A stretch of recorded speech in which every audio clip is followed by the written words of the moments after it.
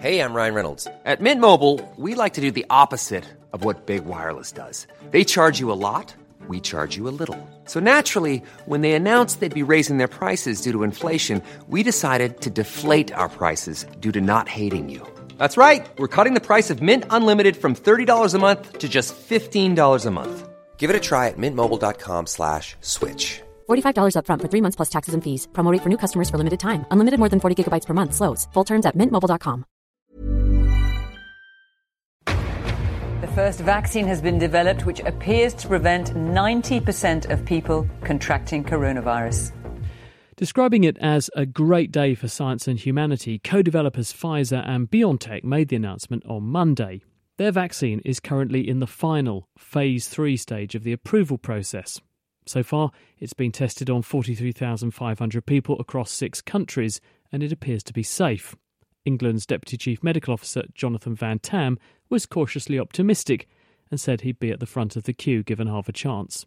If I could, rightly and morally, be at the very front of the queue, then I would do so, because I absolutely trust the judgment of the MHRA on safety and efficacy.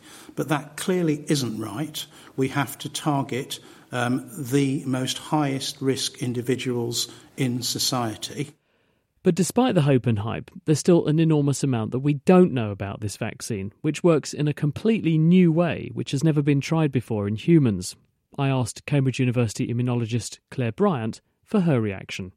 So the vaccine is very interesting because it's a new technology for vaccines that's never been used before. It takes the genetic material, the code, in fact, for the virus spike protein, and they package it up into an oily droplet. And then you inject the oily droplet into the patient.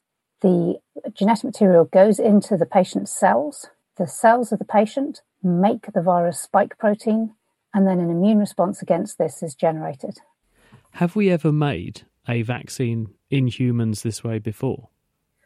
No, it's really interesting. It's been something that's been under development and under consideration for many years, and potentially had great advantages because you can make it quickly and relatively cheaply, which is indeed why this vaccine has appeared relatively fast on the scene. But because it's new and because it's untried, it's not known exactly how this will respond when you put it into patients. And so that's one of the things that this trial has been able to show. You brought up the trial. Pfizer have announced that they've got these preliminary results. This is not the end of the phase 3 trial they're doing. They've got these preliminary results that show a 90% success rate. What does that actually mean?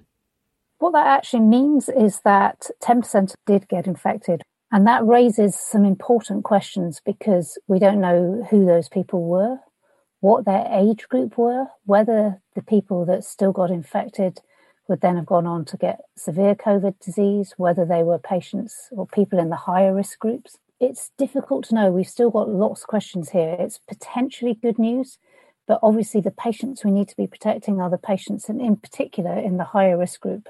Because I was quite surprised that no one really leapt on that more when Pfizer made the announcement and said it has a 90% success rate, that people didn't say, well, who are the 10%? Because if they are the group of people who are destined to get more severe disease with coronavirus, then they're ostensibly the group that we are going after with this vaccine to try to protect them. And if it doesn't work in them, this doesn't really move us any further forward.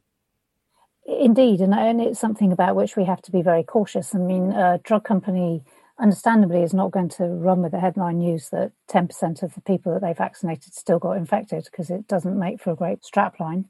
And these are the questions we need to know, because at the moment, the data has not been released from this study. So none of this data has been peer reviewed. And until we see the data, who was protected, who wasn't protected, and what that actually means, it's hard to judge just how important this step forward actually is. Do you think they might have peaked a bit too soon? Do you think they should have kept this under wraps for a bit longer? Because there are other important questions like, how long will this produce immunity for?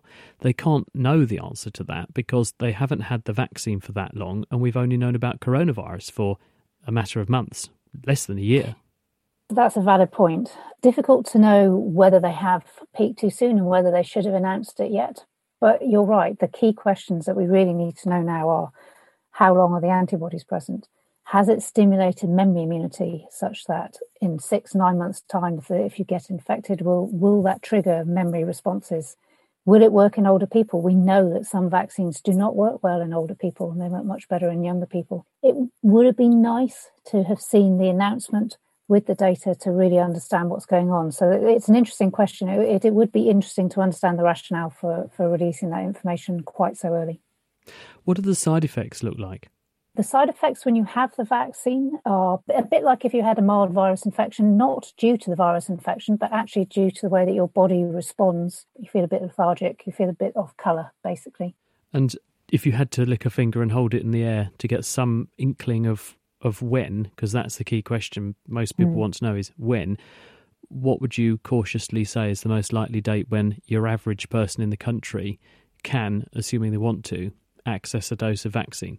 The majority of people, I would guess probably not until next summer, maybe even this time next year. I think we have to be realistic, but I think people in the higher risk groups and health workers and so forth, they will potentially be vaccinated by the spring, assuming the data is good. But we do have to assume the data will be good, will have been peer reviewed, and that we'll all be happy that it's safe and efficacious. It's going to work, basically, and give long-lasting immunity. So, still some way to go. Claire Bryant there.